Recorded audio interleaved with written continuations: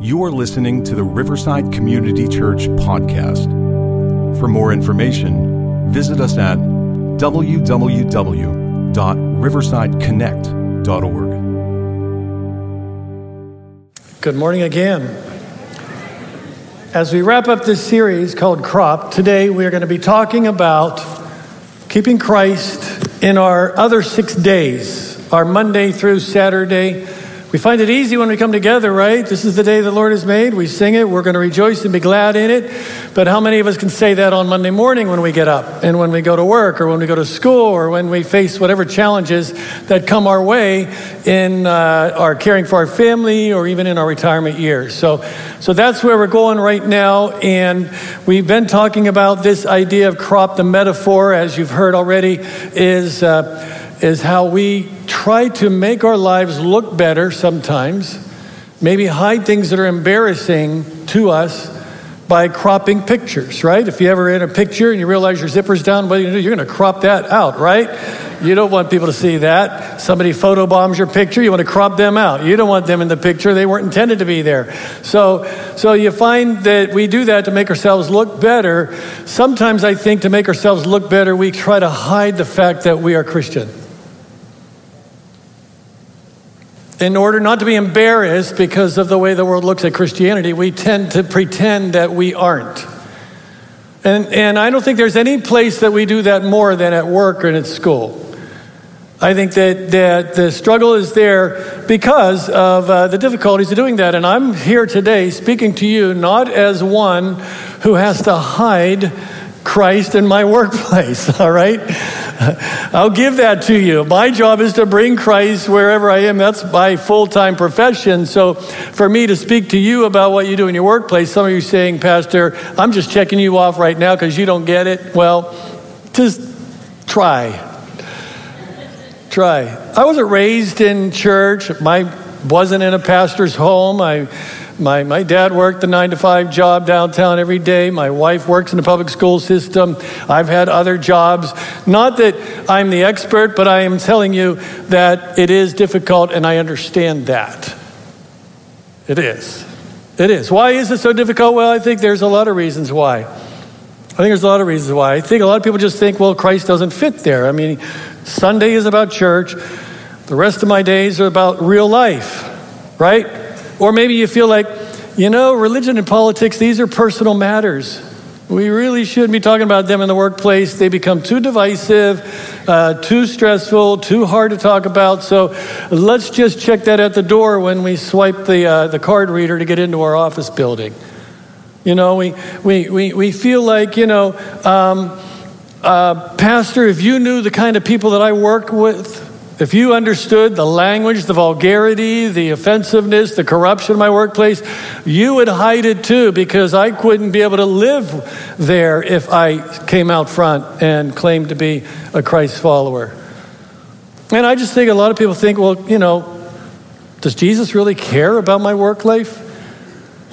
Does he really care how many burgers I flipped this week, or how many stocks I traded this week, or what color I painted my client's hair, or what color I used for my website that I'm designing? Does Jesus really care about those things? Why does Jesus need to be there in the workplace? So we have all these issues of why we say we don't really need Jesus, or why we crop Jesus out. And one might be just work is pure drudgery. Work is just something I do to be able to do the things something I have to do to be able to do the things I want to do. And so I just go to work, do what I have to do and get out of there as fast as I can. Well, the idea that church is irrelevant, or maybe more importantly, that Christ is irrelevant to our other 6 days, is prevalent. We do that often, but I want to talk to you today about a way in which you can, and a way in which every one of us in this place can bring Christ into our other 6 days. And so I want to talk about that, but I realize that work is tough. One writer said, work is brutal. Work is a 4-letter word. He went on to say that most people don't think that work could possibly have anything to do with spirituality. They assume that these two worlds cannot mesh. But if we bring our souls to work, then we can transform our work And that's when our work can begin to transform us. The problem with most people, he says, is that their work transforms them into something bad, something bitter, something tired, something broken. But how can we come to work and be a source of healing and health? How can we, who have been impacted by the Holy Spirit of God, come into our other 6 days and help bring Christ into those places? And so what I want to talk to you about that is this. We don't live bifurcated lives. We don't live in, here's the world of faith. This is my church world. These are my church friends. This is my small group. And then we have this other world in which we live in. We don't live separate lives. Let's bring our lives together. Let's bring our lives together. What we do here matters. What we do there, and what we do there matters, and how we come to the Lord here too. So, for many of you, work is soul crushing. Wouldn't it be great if work was soul satisfying? Wouldn't it be great if you could wake up on a Monday, Tuesday, Wednesday, Thursday and say, I get to do this. I can't wait to go today. God is sending me on a mission today. Wouldn't it be great if we wake up with that kind of mindset? Well, I want to tell you how to do that. You can do that if you care. If you care. And so I'm going to use that word care as an acrostic to sort of bring out what the scripture says about Christ in the workplace. But there's a scripture I want to begin with in Colossians, and several of the passages that we're looking at is in Paul's letter to the Colossians.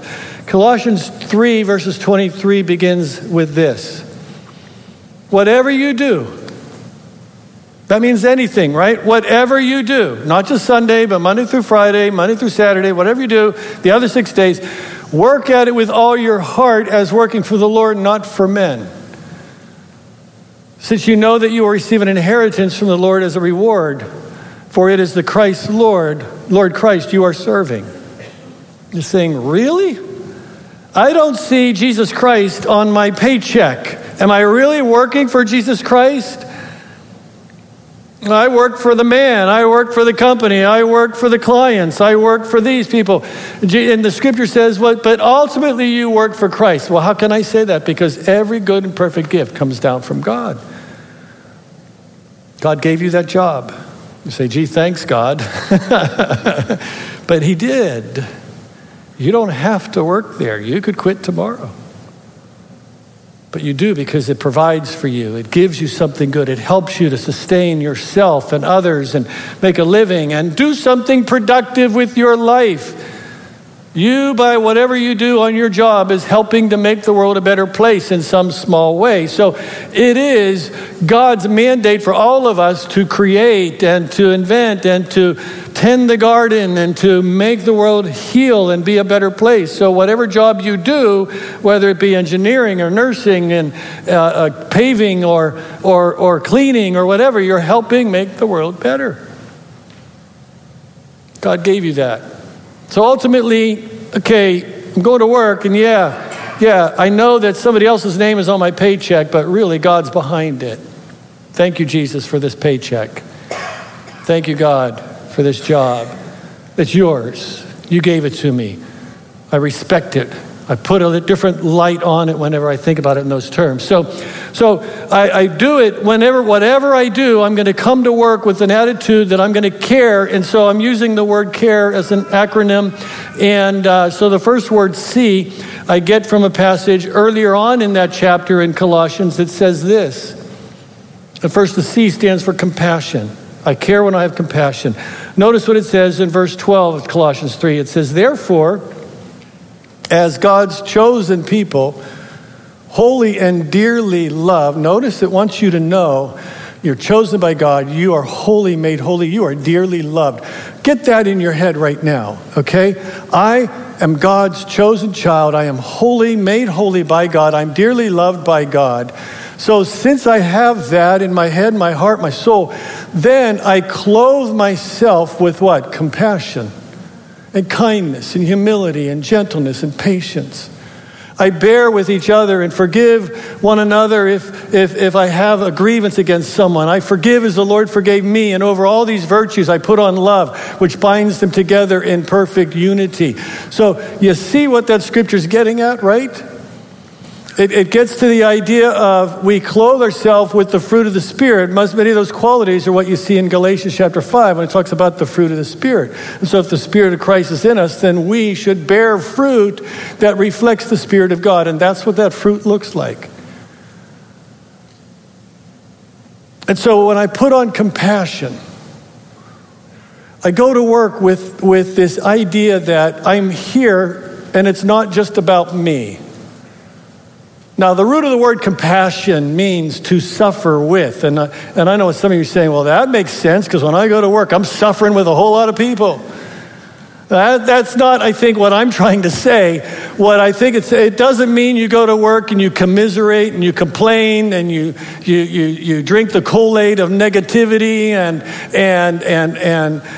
grumbling and backbiting. No. That's not what compassion means. That's not what it means to suffer with. What it means to have compassion is to say, these people that I work with are real people. They have lives, they have issues. Some of them are far from God, some of them are close to God, and many of them are somewhere in between.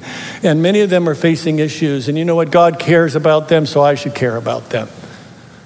So I'm going to have compassion. I'm going to have compassion, meaning I'm going to think about the needs of others. I'm going to be concerned about them.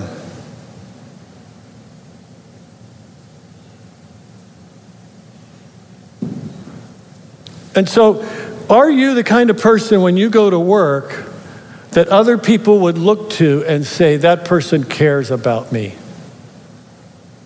Or are you the person that wants to just spread the manure around when you go to work? Because when you come with compassion, it sets you apart. You're different. You're different.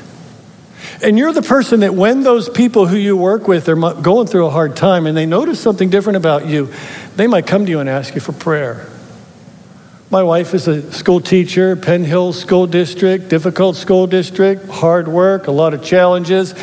And I guarantee you it's not easy. And many of you are doing similar jobs. You know it's very difficult. It's not fun. It's not enjoyable all the time. Even though you know what you do might be a noble thing, it doesn't mean it's easy to do. So it's easy to get caught up, to drink the Kool-Aid of negativity and to just join in with everybody and commiserate. And yet, when you begin to turn that complaining into praying, it changes everything. It changes everything. And so you begin to pray. Now imagine you do this. Here's a spiritual exercise I want you. Everybody can do this. You can do this. When you wake up in the morning, you go through your morning routine, right? Get out of bed, take a shower, change your clothes, get cleaned up, eat breakfast. But imagine in the morning, if you made that a spiritual discipline, a spiritual exercise, you say, how can that be a spiritual exercise? Well, I have a pastor that I follow, and he said one time, you know, when I shower in the morning, it reminds me of my baptism. When I let the water rush over me, it reminds me that I am made clean by Christ. It reminds me that I have a clean slate. And I just pray, God, as you wash over me today, wash away all my sin, wash away all my stain, wash away the stuff that I've accumulated yesterday. And I need to start. And so and I thought, well, why don't we just make all of that? Why don't we say when we pull in our pants, say, God, I'm clothing myself with compassion today. When you put on that shirt, God, I want to clothe myself with forgiveness today. God, when I clothe myself, I today put these clothes on, and I want you to clothe me with spiritual fruit, with fruit of the Spirit. God, I put on those things today as I go to work. And when you go to work, having put on the fruit of the Spirit, when you put on those things, it changes you. It changes you. You face your work, you go there differently. You're a different person. And then you recognize the things that could come at you, and you say, okay, rather than complain, I'm going to have compassion. I'm going to pray. How can I pray for you? Yeah, man, that's really tough. I hear what you're going through. What can I say? So when you become the person that can pray for people, And maybe you don't even do it out loud at first. You do it quiet. You do it under your breath. Here's a practice. On your way to work, ask God to give you somebody specific in your workplace to pray for. And we're going to end this morning by doing that. And you pray for that person, and you'll see God working. Open your eyes and ears, and you will see God working in that person. And it might be somebody you don't like or somebody that doesn't like you. It might be somebody you just really are friends with. Could be an employee, could be the boss, whatever. But pray. My wife talks oftentimes about the teachers who will come to her and say, hey, my husband just left me. Can you pray for me? Can you pray for me? My kid just got in trouble, may face some jail time. Can you pray for me? Parents meeting with her, talking about the kids, She doesn't start the day with devotion. She doesn't have them, do things, but they know that she's a person that cares because she's compassionate. We can do that. So, compassion. I bring Christ to work. I bring Christ to work when I pray, whenever I can do that. So I bring Christ to practice. I bring Jesus into my picture at work when I pray for others. See, read your notes, Bill. It says it right there. Secondly, I care. I care when I have compassion. I have a good attitude. Now, in the workplace, attitude is everything. It really is. And if you have compassion, obviously you should have a good attitude. But do you want to crop Jesus out of your workplace? Then go to work with a rotten attitude, and you will just cut Jesus right out of your workplace. And your attitude toward life determines life's attitude toward you.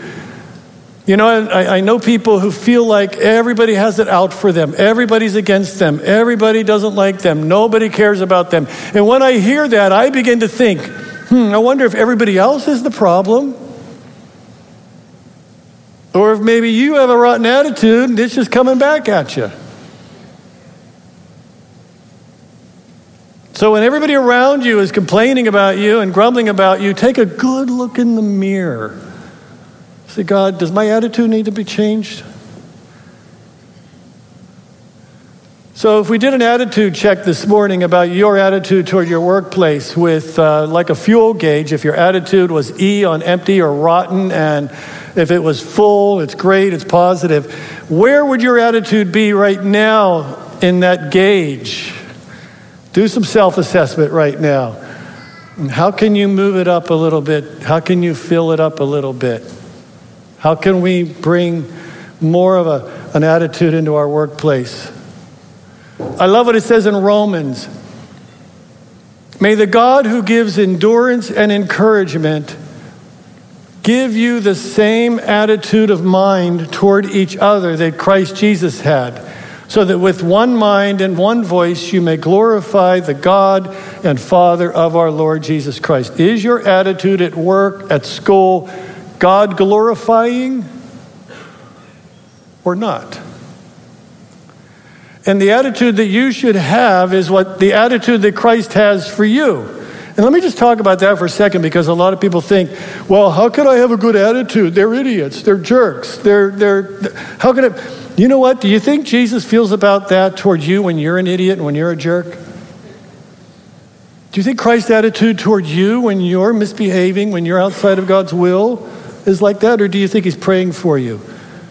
Do you think he wants your best? Do you think he cares about the causes of your bad attitude? So the same attitude that we have in Christ, endurance and encouragement, bring that with you. Another passage about that, and this is a classic in Philippians chapter 2, it says, is there any encouragement from belonging to Christ, any comfort from his love? Do you have any fellowship with the Spirit? Are your hearts tender and compassionate? In other words, if you know Christ and Christ has done a healing work in your life, if you know all that, then Paul says, then make me happy by agreeing with each other and loving one another and working together with one mind and purpose.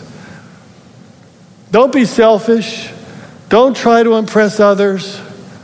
Be humble, thinking of others better than yourselves. Don't look out only for your own interest, but take the interest in others too. Again, that's the compassion part. You must have the same attitude that Christ Jesus had. Do you get that? I know it didn't come up yet, but it's there. So have the same attitude that Christ has for you. Does he encourage you? Does he love you? Then have that. And what was the attitude that Christ had? It goes on to say, though he was in the form of God, he did not consider equality with God something to grasp, but he let go. And he took on the form of a servant. He took on the form of a servant. Think about that. Think about that. Christ, who had all power, all glory, all fame, all riches, all the majesty of heaven, said that's not what it's all about. It's about becoming a servant and humbling himself and becoming obedient even to death on the cross. And he's our leader. He's our Lord. But pastor, how can I have that kind of attitude? Man, we live in a dog-eat-dog world. It's the survival of the fittest in the workplace. You don't get it, you better beat down or be beaten down. You gotta step up and fight your way through it. I don't doubt that it feels like that at times. But we don't fight with the weapons of this world, do we? We fight with the weapons of God, which is loving and servanthood. Jesus had 2 disciples who thought that the way of leadership was command and control, because that's all they know. In the world in which they lived, when leaders had all the power, they used their authority to oppress and to abuse others, right? And I think in the workplace, you get people that are like that. Their style of leadership is all command and control. It's my way or the highway. I'm here, I'm the boss. You do what I say. I'll reward you. You don't, I punish you. And so that whole way of leadership was this command and control kind of leadership. And so then Jesus talked about the kingdom. They thought it was an earthly thing. Jesus would become the king. So when he's going to become the king, though he'll be a good king, he'll still have that authority and he'll wield it like the pagans did. So they said, Jesus, when you get into your place, we want to be on your right and we want to be on your left. We want to be your top 2 cabinet members in your kingdom. We want to be prime minister and secretary of state. We want to have all the power. Jesus said, you guys just don't get it. You don't get it. You don't understand. Because in the kingdom of God, it's not like the pagans who use their authority over people, but he said in the kingdom of God, whoever wants to be the leader among you must become servant of all. And to become the servant of all, because even the Son of Man didn't come to be served, but to give his life as a ransom for many. And so the attitude that we bring to work should be an attitude of servanthood. I'm here to serve. But I'm the boss, and you're here to serve. Well, I'm just a hireling, but you're here to serve. Have you ever been to companies who train their people and they get that? They're the companies you want to go back to. They're the stores, they're the shops, they're the organizations you want to do business with, right? I think of a simple example like Chick-fil-A. You ever go to Chick-fil-A? Everybody there is happy. I don't know what's in there, but they're happy. Do you think they feel happy all the time? Do you think they don't face struggles and trials and tribulations? You don't think, but they're trained, and I believe they really believe it, that they're here to serve. So you walk in the door, it's all about serving you, and you want to go back to that, right? You say thank you. What do they say? My pleasure. My pleasure. Somebody thanks you at work, and you say my pleasure. You're welcome. My pleasure. I love to serve. Do you know that the way of leadership taught in our business schools used to be the command and control kind of leadership? How you get the best out of everybody. How you make sure that you motivate them by threats, the carrot or the whip, whichever you get them. But now you go to business schools and they're teaching a whole different way of leadership. And that leadership is servant leadership. Where are they getting it? They're getting it from Jesus. Jesus knew it 2,000 years ago. And they're learning that in the short term, you can get things out of people by threats and by rewards. But in the long term, you get things out of people the most by serving and loving. And that's what they're teaching now. In fact, I know a guy. In fact, he comes here. Many of you know him. He's the CEO of a large senior care organization. And has facilities all around Western Pennsylvania, one of the top-rated facilities. Is in control of hundreds of employees, thousands of clients. And you would think that this person would need to be very hard driving, directive, the command and control kind of person. Well, years ago, we were going on a mission trip to Africa, and he asked if he could go along on the trip. God bless you. He asked if we could go on the trip. And of course, yes. You really get to know somebody when you go on a short-term mission trip with them, especially when you're going out to the Maasai Mara out in Kenya and living with the Maasai, living in a tent. I'm telling you, on that trip, there was nobody who carried more luggage, who opened more doors, who served more people, who waited last in line to get his food than Paul Winkler did. And I just fell in love with that guy on that trip. And you know what? I shadowed him one day on his job for a course I was taking. And I followed him around as he went and met with the managers and with the people in all the different departments. And I thought, this guy gets it. Servanthood. It works. It works. It works. Not just because it works, you should do it. It's right. It's right. All right? So I bring Jesus into my work picture when I can be a servant leader. So I care when I have compassion, when I have a good attitude, and then a couple more real quickly, R. And R stands for when I'm real. When I'm real, when I'm authentic, when I'm the real thing. Because nothing will crop Jesus faster out of your workplace than when you are a hypocrite. When you say that you're a Christ follower, but you go to work Monday through Friday, or you go to school Monday through Friday, and you're cutting corners, and you're lying, and you're cheating, and you're stealing from the company, or stealing from the clients, or cussing out the people that don't like you, you will crop Jesus out of your life so fast when you do that. And not only that, you're cropping Jesus out of their lives too. Because they say, if that's what a Christian is, I don't want anything to do with that. Now, does that mean you have to be perfect? No, but you need to be real. And when you fail, you need to do the right thing and ask for forgiveness and say you're sorry. When you mess up, but your motivation should be always do things with integrity, always do things rightly, caring for others. You say, well, I won't make as much money. Well, what's more important? What's more important? But you don't understand. Everybody does it this way. Yeah, and you need to be different because you're a Christ follower. And so I'm just saying, be the real thing. Be the real thing. Nothing crops Jesus out of the picture faster than hypocrisy. In fact, Jesus spared no language when it came to talking to people who he considered hypocrites. The harshest language you will find in Scripture comes out of the mouth of Jesus when he's talking to people who claim to be God followers, but they were fakes. In fact, you read it in Matthew 23, and if it was in the original language, you would be blacking out some of the words because they're so strong.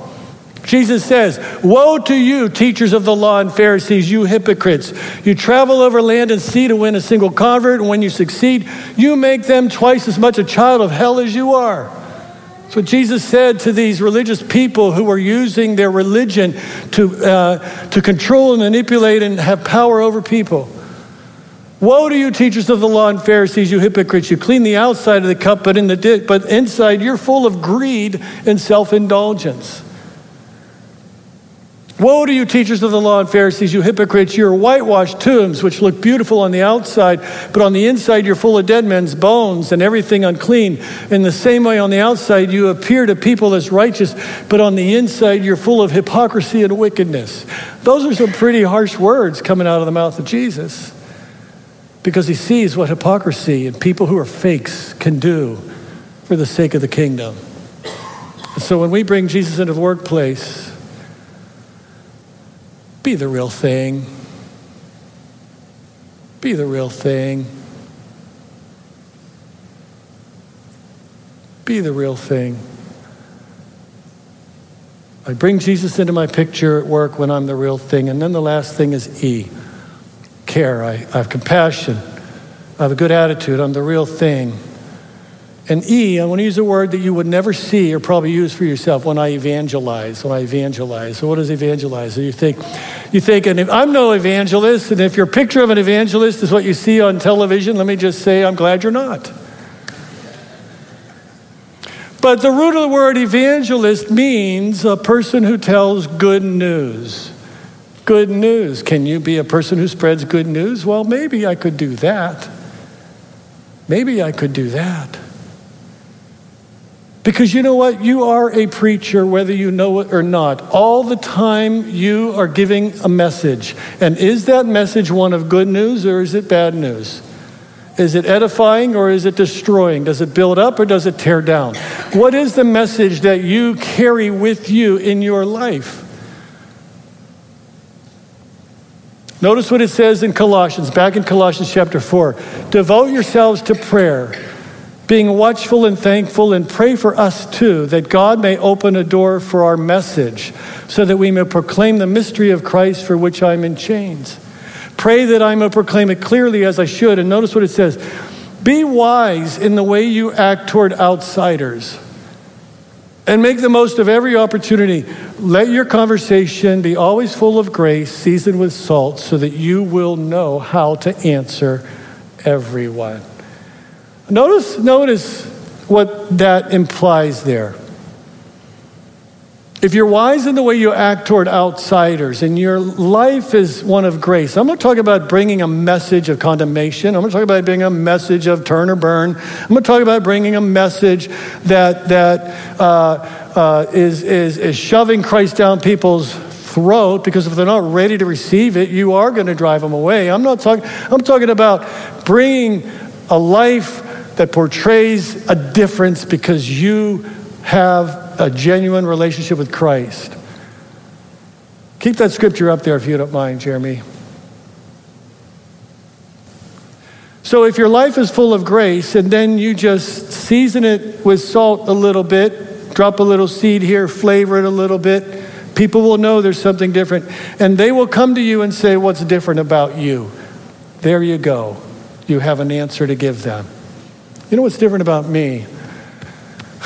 You know, I'm not perfect. I make mistakes. But years ago, or this week, or last week, or whenever it was, I learned that God knows me best and loves me most. God cares about me, and God cares about you. And I realized that I needed to be forgiven by God. And when I prayed and asked Christ to come and change my life, come into my life, something changed. And go ahead and explain the change that took place. Because you're a preacher. You have a message, and that message has to do with the change that God has brought in your life because of your faith in Jesus. And if you have authentic faith with Jesus, you've received the encouragement, all those things that we've talked about, the fruit of the Spirit. You have good news that other people desperately need to hear, and they will want to hear it. They will want to hear it. So you give an answer for that.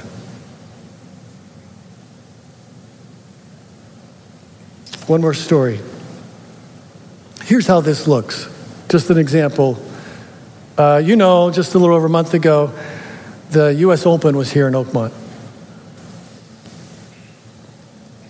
I'm still loving it.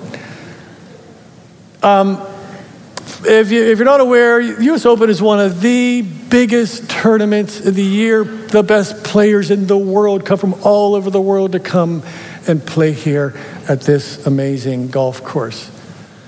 And they'll get in weeks before and play some practice rounds, but Monday they start up there, going around, playing the course, getting to know, how to putt on those devastating greens. Should I try to drive the green on 17, or should I play up and play it the way it's supposed to? And they're strategizing, figuring out how to play and how to do all of that, and to try to win the tournament or do their best in the tournament. So Monday, I go to get lunch over Panera, which I do often. I walk there from my office, and I'm sitting there. I grab my lunch. I'm sitting down outside. I'm by myself. I'm reading. I'm eating at one of the outside tables there. And lo and behold, Bubba Watson comes in a car and gets out with 3 other guys. Bubba Watson, if you don't know, is one of the top 10 players in the world. Great guy.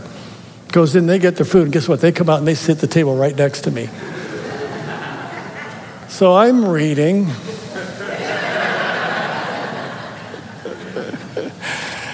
And I got one ear. And, I'm observing. And, it was really cool that it seemed like a lot of several other cars are pulling up and some wives of other players.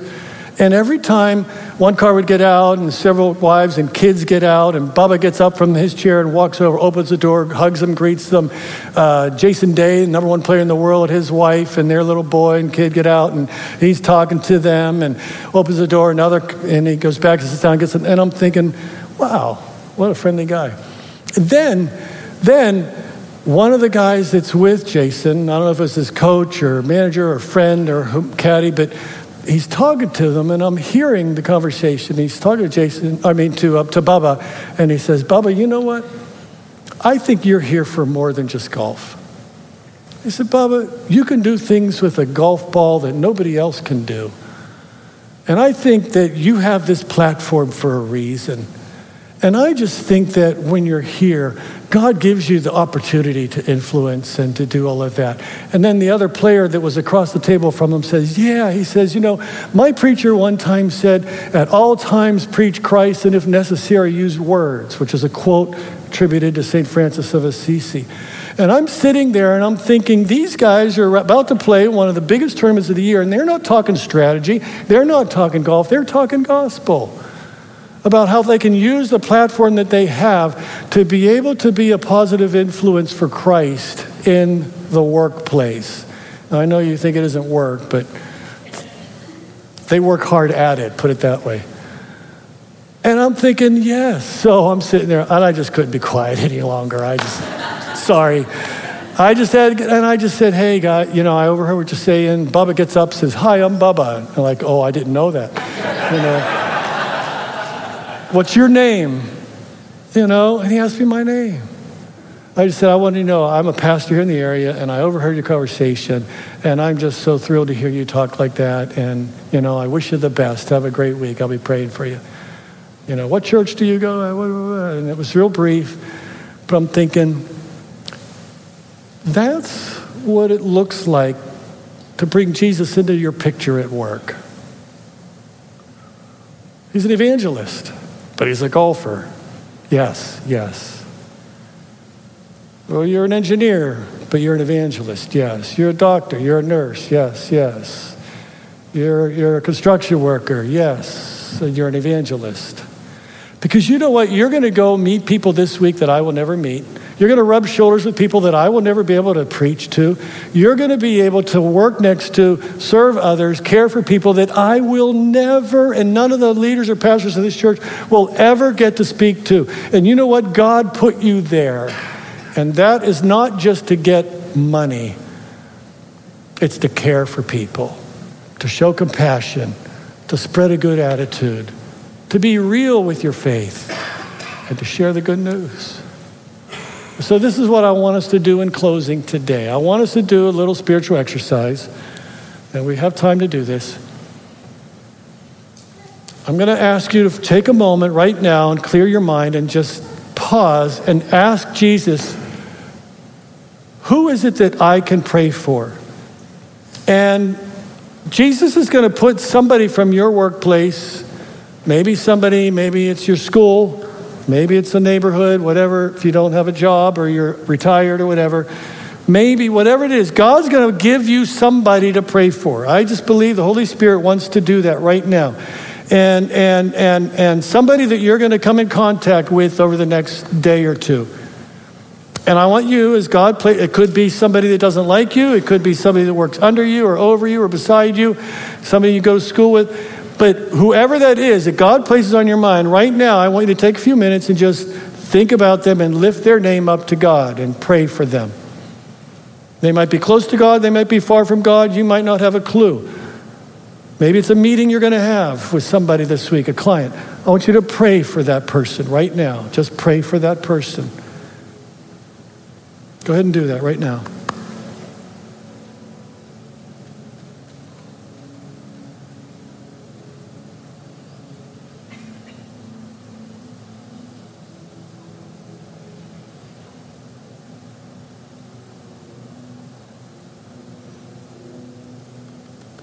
God, I believe that you love these people that are being prayed for right now. I believe you care about the people that these people are praying for.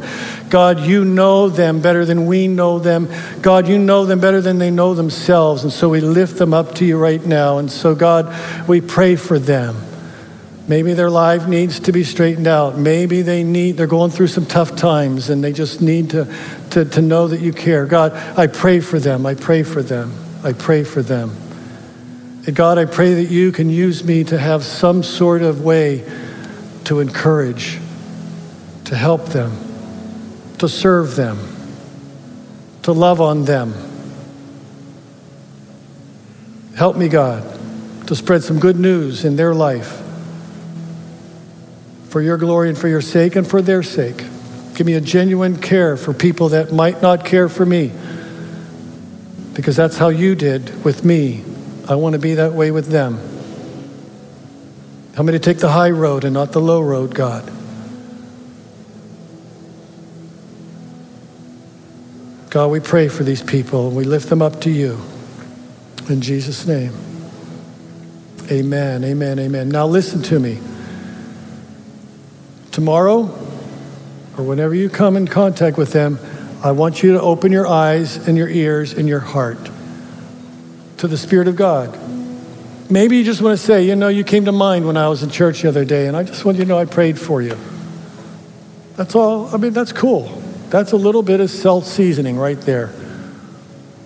Maybe you look for opportunities that you didn't foresee, but God automatically says, here's a spiritual God moment. And maybe you might just want to take that moment and say, hey, I know what you're going through, or tell me, you want to talk? I'm here to listen. And I just want you to know God cares and we care. And is there anything else I can do to serve you? Not just give them lip service, actually do tangible things to serve.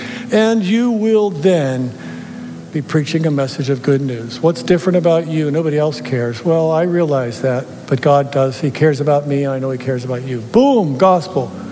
Boom. And you will make a difference. And you know what's cool about it? The difference will happen in you too. You will see your work through different eyes, and it'll be a better place for you. So why don't we just stand, and we're going to sing a great, great old hymn. Would you just surrender your workplace? Would you surrender your school? Would you surrender your 6 days, your other 6 days to the Lord as we respond in this song together? Thank you for listening to the Riverside Community Church podcast. For more information, visit us at www.riversideconnect.org.